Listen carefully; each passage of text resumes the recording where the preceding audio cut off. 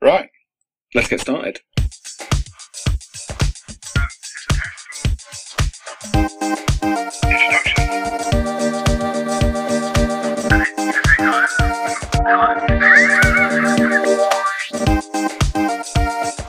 What's it called again? Welcome to Ed and Nick on the Asia Pacific. Should we get started? Okay. Hello. Hello. That was very 1950s BBC English. Oh, thanks. It was not a compliment. Yeah, that kind of was a compliment. I guess to you that's a compliment, yeah. Anyway, hey. Hey, now you're trying to be down with the kids. Oh, just get on with it. Okay. Welcome to episode 14, which follows episode 13, No shit. which is the last one we did. But that was maybe like 2 weeks ago. It was just over 2 weeks ago that we did that, yeah. Yeah, wow. So, Lots happened. should we address the fact that we haven't done one for 2 weeks? I think we just did. We did say a little while ago, we tried to do these on a weekly basis, but also Yeah. some weeks it's just not possible. Last week wasn't possible. Last week was just a bit ridiculous. I mean, this week's been a bit ridiculous. Just a bit. Yeah. Still, probably in a week or two we'll have loads of time at home. How are we going to do that then? How are we going to do it? Well, that's a question. When we're in lockdown, then, well, I mean, it is possible to do it remotely. We don't have to be in the same room. And we may Oh, I have don't plenty know. more time. I don't know if I like that. Well, I'll just do one on my own. It'll be better. What, just Ed on the Asia Pacific? Ed on the Asia Pacific. Yeah. Ed and not Nick on the Asia Ed Pacific. without Nick on the Asia Pacific. No, I don't like that. Oh, I'm going to do it anyway. Maybe I'd do my own, like, kind of like side one. Go ahead. You don't even know how to do the editing, so. Yeah, do we have any stats?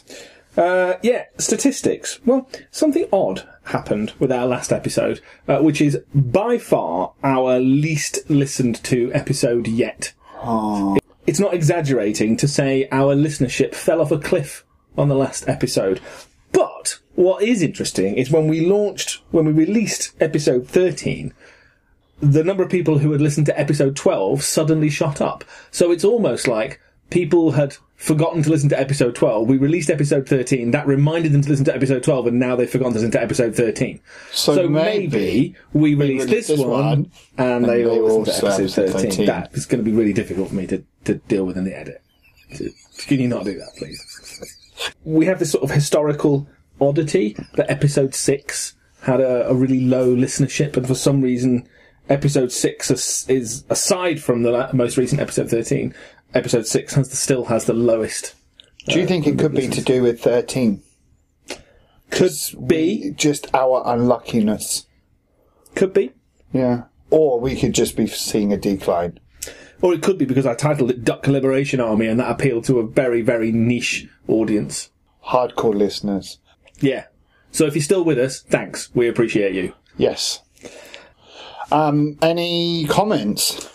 There are a couple that we definitely need to address. I think, first of all, we should mention Molly Silk, because Molly Silk left us a nice comment saying she loves the podcast, listens every week, and is often in stitches. Yeah, at my jokes, I think. She specifically requested a shout-out, as she's never been shouted out to in a podcast before. Well, Hello, Molly. hello, Molly. Now we've rectified that. I hope that's changed your life. So the other significant bit of feedback we got, this is definitely important, is our friend Garrett Norton. You'll be familiar with Garrett's comments in the past. He's a regular listener to the show and a regular correspondent on our page. He's responding to, if you remember, think back a couple of weeks, we did our story about the dog comfort room in Osaka Airport. Yes. And we asked listeners to let us know if they'd been to Osaka Airport and what it was like. Does it smell of wee? Yeah. Here is Garrett's response. In response to your amazement of the dog relief areas... Wow, they're called dog relief areas.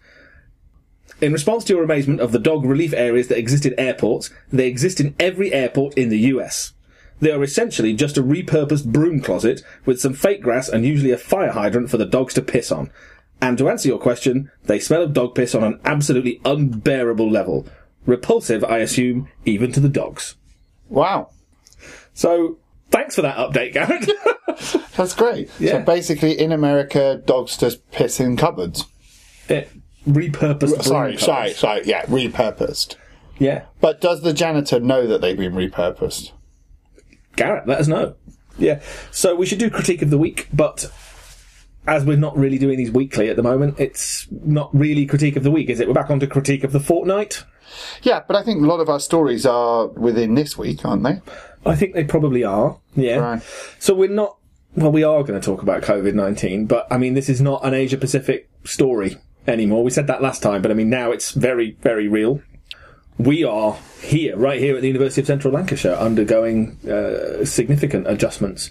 From next week, I'll be delivering my lectures remotely. I want to watch it. So Please send it to me. No, I was thinking about this, right? I was saying to my students yesterday that I'm not exactly sure how I'm going to do it, technologically wise, but one of the options is for me to go and stand in the room where I normally give the lecture, where there's normally 80 of them, but without any people there. And then I can just sort of visualise them in the room, because I sort of know where most of them would normally sort of sit, and then give that lecture that way. So maybe you could come along and be my audience whilst I give a lecture about, well, I can't remember. Well, then you can, what, so you can spread your virus to me? Well, you might be spreading it to me. I mean, you're sitting less than we could actually have quite a lot of fun with that. With the virus? No. Doesn't sound like fun, right? No, with doing this remotely. Because you could be like kind of football player with an empty stadium, right? I used that exact analogy yesterday. I said it's just like footballers playing games behind closed doors. Yeah. Yeah. So I basically compared myself to Cristiano Ronaldo. No, seriously. If you had to do it remotely, I'd do it. I think it'd be quite fun. We actually do this as a videoed pod. Oh my goodness. I don't think we could do a video pod. All right, let's crack on. Right, let's crack on. So Nick, interestingly, we did have a little bit of other feedback, and that links to this question, or this topic that we're going to talk about. So Ruby got in touch, our old student Ruby. You remember her very well. I do. An outstanding student of ours. Very much so. Who is going on to better and brighter things. Yes. So thanks for being in touch, Ruby. I mean, she was looking for a reference. But it's also nice that she got in touch. But she also asked about, she hadn't listened. She was one of those people who hadn't listened to episode 13 yet. And she was asking about our opinions on COVID-19 and North Korea. And funnily enough, of course, you addressed that directly with some predictions and projections in the last pod, in episode 13. And one of the projections that you made, or one of the predictions that you made, was that the kinds of pressures they might be feeling in North Korea, the regime, it might drive them to engage in, you referred to a nuclear test, but you also couched it in terms it could be missile tests. And lo and behold, what has happened this week? We have seen multiple short-range missile tests. Multiple short-range missile tests. Do you feel smug? No, because I'm not you. Oh, well, aren't you just such a better person than me? All right, can we crack on? Yeah, carry on. Right. So there's a couple of things on this, actually, I think are quite interesting. One, it does come amidst the South Korea cancelling its drills. It's not unusual for the drills for North Korea to be carrying out this time of year anyway. I mean, we are in March. I do think there is a direct correlation between South Korea cancelling their drills amid COVID-19 and North Korea conducting theirs. From the government's response is still very much that there is no coronavirus within North Korea, though there are reports that that's not actually the case. And so, given that, the conducting of the short-range missile tests, I think, is connected very much to South Korea cancelling theirs. My other feeling is, and this came out of the NK News, South Korean NK News, was that 200 North Korean soldiers have died and thousands are in quarantine, which obviously, if true, this is very significant. Where have you seen this? In South Korean NK News. Oh. If that's the case, then I could see potentially this missile testing is actually diversion tactics, which is what I said in the pod that we did that. But there's no acknowledgement in the North Korean side that this is the case. And I do think that if we are seeing kind of this high death rate of 200 soldiers, North Korean soldiers, I do think this is clearly showing how porous the borders are. But another actually interesting thing that I heard with regards to the North Korea is the possibility of the Kaesong factory opening for mask production. And I think that would be very, very interesting, and something that needs to be followed a bit more carefully. What are your thoughts, Ed? Where have you read this about the 200 North Korean soldiers? South Korea's daily NK News organisation reported that 200 soldiers are dead. So, what I don't understand is why that story's not been picked up anywhere else, if there's any level of Business credibility. Insider is the only Right. Western one that's picking this up. Business Insider just, reprint stuff, don't they? Yeah, that's right, yeah. They reprinted mine. They reprinted mine. Bet more people read mine. Actually, South China Morning Post have also picked it up. Well, I mean, let's wildly speculate about this for a minute then, because if that's true, and the source for it is limited, isn't it? So, I mean, there's a couple of media outlets that have picked it up, but it all seems to come from the one source you mentioned, the South Korean-based NK News, which is not the same as that website. So it's the Daily NK, isn't it? Yeah. So it's not the same as NK News. No, that's right. Other website. So if that's true, I mean, 200 dead. Soldiers dead. 200 Which could mean soldiers. actually all workers, really, essentially, isn't I suppose it could. But I mean, even if we just take the number of 200, I mean, that would put it with the fourth highest death toll. So only, obviously, China, Italy, Iran have got more than 200. Nowhere else is even close to that, is it? No. So, I mean, that would suggest that the outbreak there... Isn't it thousands? It would be in its tens of thousands.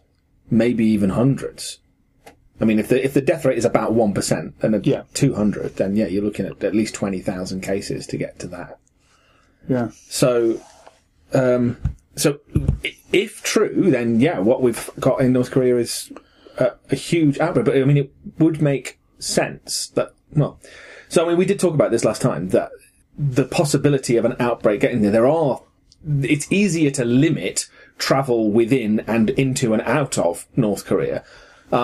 But even where that's been tried across the rest of the world, I mean, it hasn't worked. I mean, COVID-19 is virtually everywhere now. Yeah. So it wouldn't be surprising that it's got into North Korea. But if it has got into North Korea, it's not ever so well equipped for dealing with that outbreak. So it wouldn't be that surprising that an awful lot of people had got it. But what would be surprising is to have 200 dead soldiers. The soldiers you would expect would not be in any of the major high-risk groups. So the death rate among soldiers should be lower than about 1%. You should be, I don't want to necessarily put figures on it, but it should be even lower than that. So that does seem like quite a lot. Maybe we'll find out. Yeah, I mean, but it also explained why the short-range missile testings could be diversion tactics. But that actually, again, that fits with your hypothesis from a couple of weeks ago, doesn't it? Yeah. Yes, it does. Yeah. But I do want to kind of think about, obviously, if we're dealing with a rate of infection that is as high as this, it does beg the question whether or not this bilateral decision to open the Kaesong factory for the production of masks could actually go ahead. That's possible, but it's also, all of this seems quite contradictory, doesn't it, though? Because, I mean, the missile test, any missile test that North Korea engages in is a tacit threat to South Korea. But if you look at the actual kinds of missiles that they were testing, I mean, they are the sorts of missiles that would be used in any attack on South Korea itself. Yeah. So, I mean, that's slightly more of an explicit threat towards South Korea. Yeah. So it's it's just a bit contradictory that they would be engaging in that sort of saber rattling with the South while simultaneously seeking cooperation in order to... And as it is the South Koreans seeking cooperation with the North, I mean, but the knowledge that I have is that South Korea, because they're not producing the masks fast enough, and there is an incentive for many of these factory owners to be doing this, because they're obviously having to sell them cheaper, that the solution to this, because actually Kaesong has the facilities there to produce these masks, of which they can be produced cheaper, which is what they are looking for. It could well just be a South Korean incentive to say, let's open up the Kaesong. It might not necessarily be as bilateral as it's being suggested. All a bit speculative, but I mean, that's fine. Yeah. Should we talk about our next story? I'm quite keen to make this pod relatively short because I've got a billion things to deal with and I have to do all the editing. So should we talk a bit about the censorship in China, because that's something that's come out. There was the report, the Citizens Lab report, looking at key words that were blocked on WeChat in China throughout January, when COVID-19 outbreak was at its height. Yeah. And specifically words that were blocked related to the virus, but also to the government's handling of that virus. Yeah, And so, but also the place, right? right. So also the censoring of the city of Wuhan. Yeah. Yeah. So Wuhan Sea Monkey. No, sorry, Sea Market. Sea monkey. Sea Market. Yeah, because you can't put Wuhan Sea Market, right? That's also one of the block terms. So do you think if we say these block terms, this pod can't be broadcasted in Well, we China? still don't officially have any listeners in China, but we know that we do have listeners in China. So, Yeah. and they've all listened through VPNs. So let's see. Sea Monkey. Why do I keep saying that? I guess it's not a surprise that the Chinese government are censoring criticism of their response to any particular event in China. That's not particularly new and not surprising at all. I wonder if this is somewhat different because of what has happened. So whilst this was an outbreak in China, we know it started in China, and then the by far the most serious outbreak has been in China, although, there are now countries across the world who are facing really serious situations out of that, whilst China has largely got their outbreak eventually under control. So this isn't something that's solely Chinese. And the spread of the outbreak, I'm not sure that we can say the world wouldn't be facing the situation it's faced if China had reacted more quickly. I don't think we can necessarily say that for certain. But it would surely have been better if they had reacted more quickly, if they listened to the warnings from those doctors rather than silencing them and forcing them to sign those documents saying they would cease spreading rumours, when in fact they were just warning people about a new disease that they needed to know about so that the government could react appropriately, which eventually it did. So, but the fact that even after that acknowledgement happened, the party machinery was moving to censor discussion around these topics, I wonder if this might come back to something you were saying a few weeks ago, if this in itself will end up being a problem for the regime, maybe for Xi Jinping's sort of hold on. It's going too far to say, one might even say over-egging the pudding, to say it would be a threat to Xi Jinping's hold on power, but it's something that can begin to eat away at the perception that he has this sort of iron grip on control in China, and it surely does begin to undermine confidence in his leadership, does it not? Sure, but I also think that the censorship here could also serve another purpose, and it's very interesting that through some of the different lines of discussion from people of position, to different levels of officialdom within China, have been putting this more recent one that actually this began in the United States, right? And so the censorship between certain things enables that narrative to be consumed more. And this is where there's been quite a fair bit of discussion about this factor about changing the name, which was the Wuhan coronavirus, to COVID-19. And there was a very kind of big discussion going on whether or not that this, So I just want to stop you because, I off the recordings, you and I have had conversations about this. It's something that's bothered me because I've seen official communications from this university in the last couple of weeks still referring to the Wuhan novel coronavirus. And I've objected to that because the WHO specifically gave it a name that didn't refer to a location in order to avoid stigmatizations of people. And I think that that's important. And I'm pleased that when I raised this with the university here, they immediately moved to change all of that. And they've done that, which is great. And I'm happy that that's happened. But when the WHO gave it the name, they gave it its first name. It was never officially called that. It was something that had sort of emerged as an informal term. But I guess I'm splitting hairs slightly, but its name was not changed. No. Its name was never anything other than COVID-19. Yeah, officially. Right, there was conversations obviously around it, but what I'm talking about now is obviously this conversation about actually how that has influence within the censorship. So obviously the term Wuhan coronavirus is one of those keywords that are censored, but COVID-19 isn't. So it's a way in which that actually is quite convenient that the changing of the name works out. I mean, I 100%, as you know, in our conversations, agree with you about the concept of the stigmatization surrounding this. Actually, that's what removed it. But it's quite interesting that actually in this wider discussion, I think there is also some kind of false narratives that are being put out there by the putting of names or countries' names to global pandemics. So one would be Spanish flu, right? And it's quite interesting that it's not called Spanish flu because it was in Spain, it was actually at the end of the war. There was still military censorship in France, Britain and Germany, which actually kept the figures low, but Spain was a neutral country and actually the press were free to report on it. So it just seemed like there were more people catching it in Spain than was. German measles would be another one, but German measles not because it started in Germany, it was because it was 3 or 4 doctors who were actually discovered it, so therefore but now obviously we just refer to it as rubella, right? French kissing, that's another one. Yeah. But that's a virus spreader, right? yes, indeed. Apparently we're not allowed to do that right now. No, we have other ways of doing that. No, we don't. Stand down. So another one would be Japanese encephalitis, right? Which is actually something that we know began in Malaysia, but it's clinically, it was first diagnosed in, I think it's 1871 in Japan, but obviously that's not where it came from. So there has always been countries who get associated to diseases. Beijing roast duck? I think, yeah, but not really a disease. Well, it's not good for the duck. You're absolutely right. 100%. But so I think the key thing here is that actually this is an ongoing discussion. And I do actually think this level of stigmatization is being placed on this is actually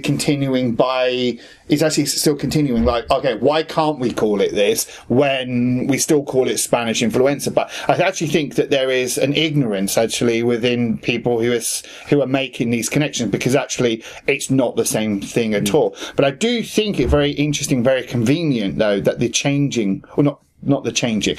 I do find that there is a level of convenience that the official title is something that is able to be discussed.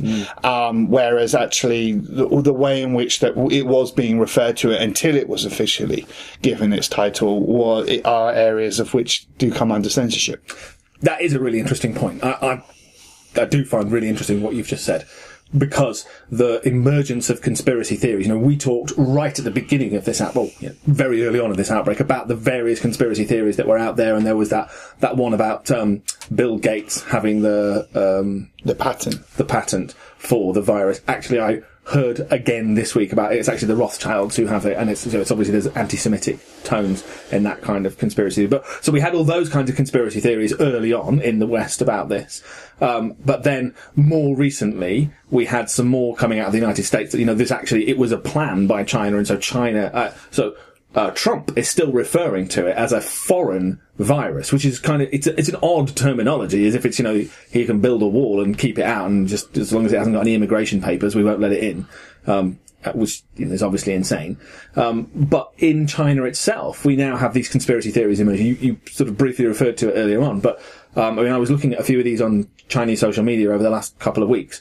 And there's, fairly well-educated, sensible people, I would say, who are connected, on social media, who are actively discussing that this virus did not begin in China, and it actually was developed in the United States and planted in China, and it's part of the American plot to keep China down, which, is a conspiracy theory which sort of does the rounds a lot around China, which is the idea that the United States is doing what it can to keep China down, and there is the fear of China and the rising China. And so that's where this has come from. Now, the Chinese government have obviously not said this explicitly, but you're right that they are not actively, that's the wrong word. They are not discouraging this. And the little techniques that they have, so there was a foreign ministry spokesman the other week who referred to it that it might not have begun in China. I just sort of threw it out there as a suggestion.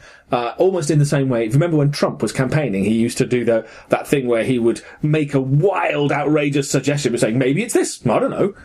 As if he hasn't really said it, but he has said it and he's thrown it out there, and that's what he was doing. But then what you've just referred to is actually a much more insidious thing that they're doing. That they are censoring the way of talking about it as coming out of Wuhan, but allowing people to talk about that. So they are fostering this conspiracy theory. And that is, I think, a deliberate attempt to deflect from the criticism of their own handling of the outbreak in the first instance by convincing, by no means all, but enough of the population that this isn't really China's fault. Right. Yeah, no, and this is something that I picked up from this particular report. That's really interesting. I like that. I'm just going to go pour another coffee. Do you want one? Oh, love one. So we've got a coffee. That's nice. Yeah. I did want to briefly touch on the story that came out of Japan about... so this is our last bit about COVID-19. Right. So the story that came out of Japan about penalties for people stockpiling and selling on face masks for a profit. And the maximum penalty for doing this is now a fine of 1 million yen, which is how much money? I can never remember Japanese money. So, 9? Is it like $10,000? Okay, we were talking about Japan, face masks. Oh, yes, sorry. Going back to that. Yeah, I'm not sure that I want to... 10,000. So it's, yeah. So anyway, the point is, it's a fine of 1 million yen, roughly $10,000, and or a year in prison for overinflated prices of face masks. So for hoarding and selling on face masks. Yeah, anyway. So what's your opinion on that? What about people going to prison for... Yeah. I mean, there is a whole conversation at the moment about panic buying, right? And this very, very clearly is a way of preventing it. I mean, the situation in... Is this a way of preventing it? Well, I suppose it is. Yeah. Don't panic buy and sell on your stuff, or you go to prison. Yeah, I mean, right. yeah. But there is but I mean, the situation with Japan is, I mean, this is what happened in 2002, 2003, right? There was a mass panic buy with surrounding SARS.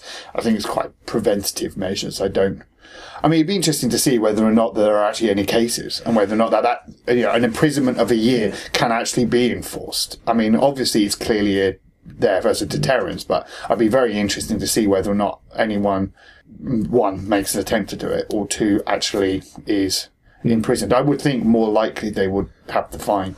So I heard somebody the other day right here in Preston boasting about having hoarded a bunch of face masks early on when the outbreak was coming, which they now intended to sell for a massive profit on eBay. And I thought, what a scumbag you are. Yeah. Have you got enough toilet roll? Yeah, but I... Why are people panic buying toilet roll? I mean, it was really interesting. The Tesco CEO was on the thing saying there isn't actually a problem in the supply chain. It was just that we can't get it onto the shelves quick enough. Yeah, of course, because people get... And pasta. Toilet paper and pasta. Well, so the pasta is because it lasts a long time and people think they might be locked in their houses for 6 months, right? So they want some food. I guess that's why the toilet roll, because you want something to wipe your arse on. But I mean...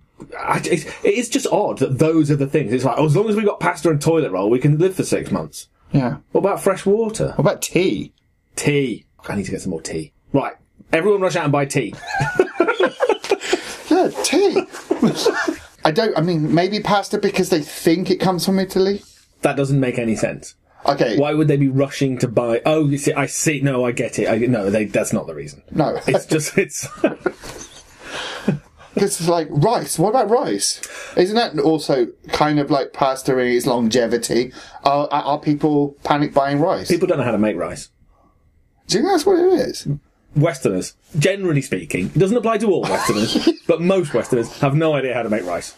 Yeah. So on panic buying, I remember... So actually, we've just had the anniversary, which passed very, very quietly, and that links to what is going to be our next topic, but the anniversary of the tsunami and nuclear disaster in Japan recently, because that was March the 11th, wasn't it?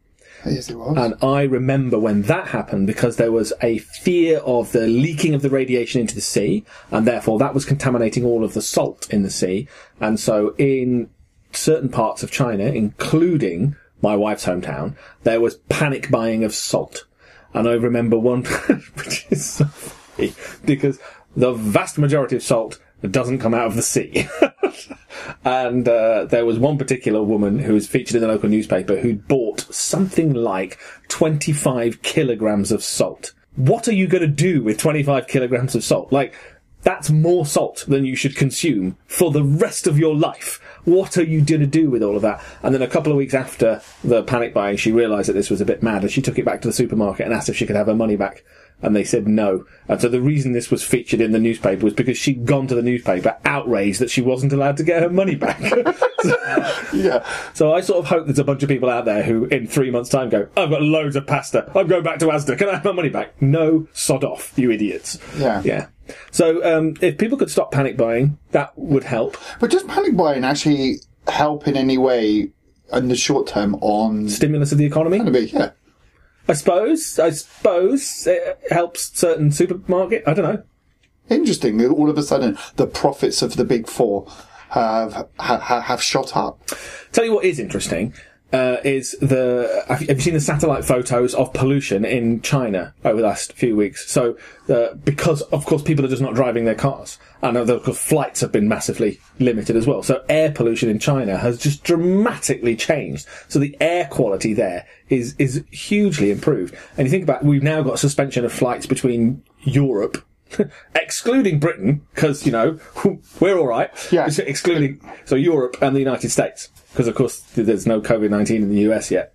Yeah, so it'll be it could be a glimpse into a greener future. Yeah. So now, if you want to get from Europe to the United States, you just come here. Yeah. Right. So basically, yeah, thanks Donald Trump for increasing the traffic through the UK of potential people carrying the virus. Yeah. So I mentioned anniversaries. Yes. The last week also marked the 75th anniversary of the firebombing of Tokyo. Yeah. Which is, it's not an unknown part of the war, is it? But it's never achieved the same sort of prominence as, I think for understandable reasons, the Nagasaki and Hiroshima atomic bombs. And I think because they're the only instances of nuclear weapons being used in war. So obviously, but of course they're also visually quite striking, those nuclear explosions. So as a result, when we think of the end of the war in Japan, we think of those nuclear weapons. But arguably of at least equal importance was the firebombing campaign in Tokyo, which clearly deliberately targeted civilians, was a widespread use of napalm across the city. Yeah. And of course at that time, many Japanese buildings were made of wood. Particularly in working class areas. Yeah. So, the number of deaths, we don't know precise numbers, right? But the number of deaths in the Tokyo firebombings was probably greater than either of the two atomic bombs that were dropped. But it was notable that there was a fairly quiet anniversary this week. Yeah, no, it was. And I think it is a very, very, as you said, a very kind of quiet part of discussions on the war itself. I mean, in many ways, the firebombing of Tokyo was where the idea succeeded where the Blitz had failed, right? The idea of the bombing. But I think, you know, this idea that flights from the Mariana Islands were carrying clusters of incendiaries that had removed all other forms of armament, which essentially meant that that's what they were designing and intended to do, right? But the key thing really was the targeting of these working class sections, as you just alluded to, in Tokyo, which was made up of dense wooden buildings. And the key thing here was to kill the people who worked in the factories when the factories themselves were not being bombed properly. And I think it is. There was an interesting article actually on this in the New York Times, that actually talked about the fact that American airmen actually hated doing what they were. They hated what they were doing. And yeah, I mean, this was a major case of the targeting solely on civilians.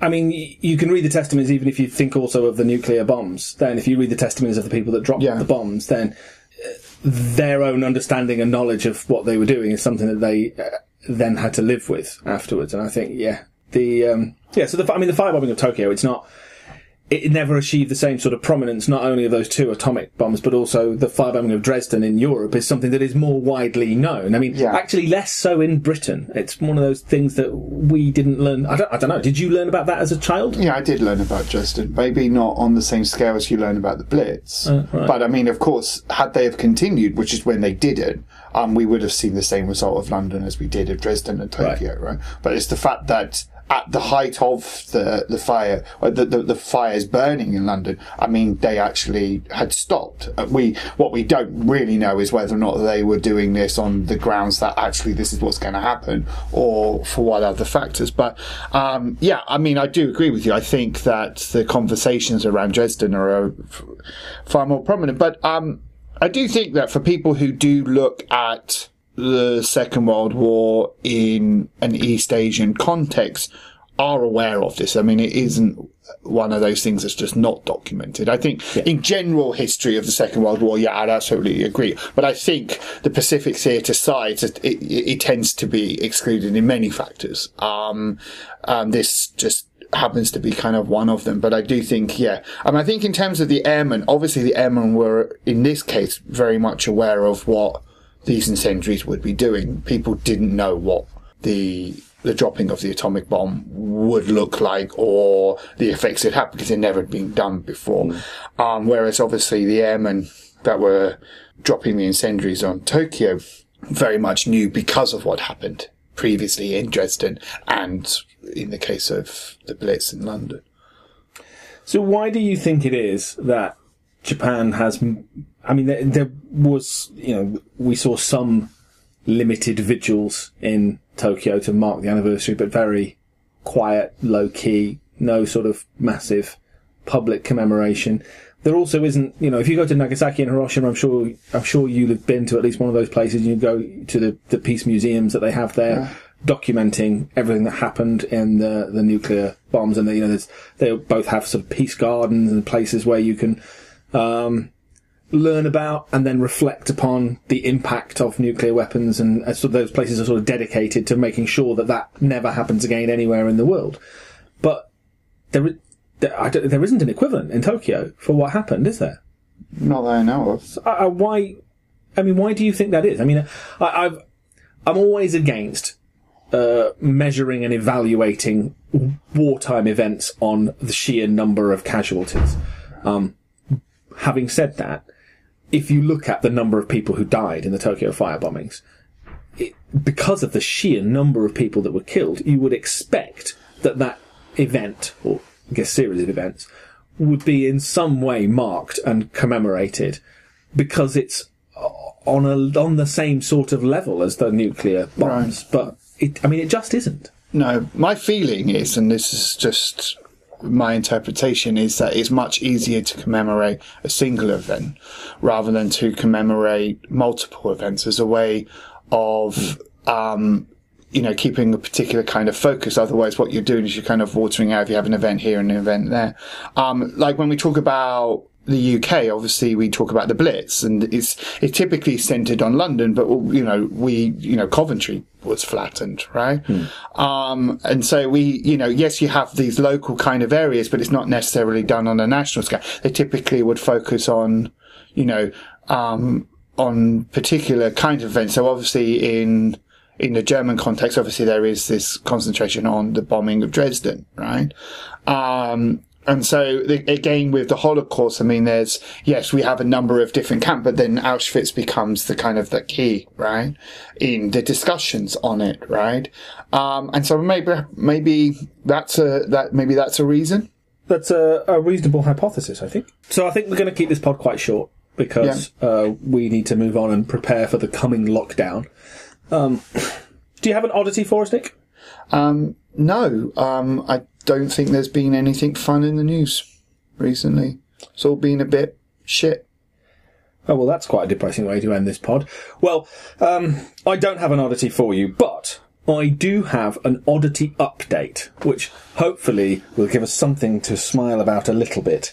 So, do you remember several weeks ago now, I can't remember which episode this would be, but we talked about Kazuyoshi Miura.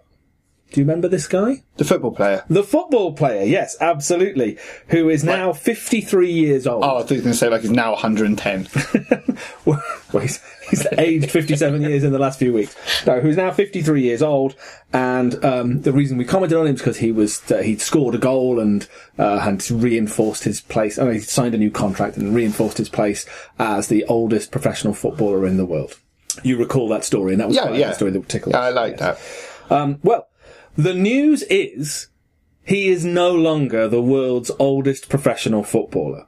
We have a new record holder. Unfortunately, from our perspective, not from the Asia Pacific, but given that it surpasses our man from the Asia Pacific, I thought I would update us on this. So, Is Eldin Bahdir, forgive my pronunciation, he's an Egyptian, and he signed a contract a couple of months ago and made his debut last week, scoring a last-minute equaliser for his team in a 1-1 draw. How old do you think he is, Nick? 82. He's 75. Are you kidding? No, 75 years old. And he's the Guinness Book of Records has determined, because they are the arbiters of what a world record is, for some reason, that he would need to play 2 full matches for a team that pays him a wage in order to qualify. And so he played the full 90 minutes in his debut, and as I say, they got a last-minute penalty and allowed him to take it. And then he was mobbed by his... I'm sure that's pretty... teammate. But is that really a thing? So if you were a football player, a professional football player, and you play one game, for whatever reason, you couldn't play a second game, you would never be classified as a professional football player? By the Guinness Book of World Records. But that's... that's not going to be surpassed, is it? Unless we just start getting so there's our thing. So our guy, Miura, so he's 53 now. I mean... He's got another 20 years career.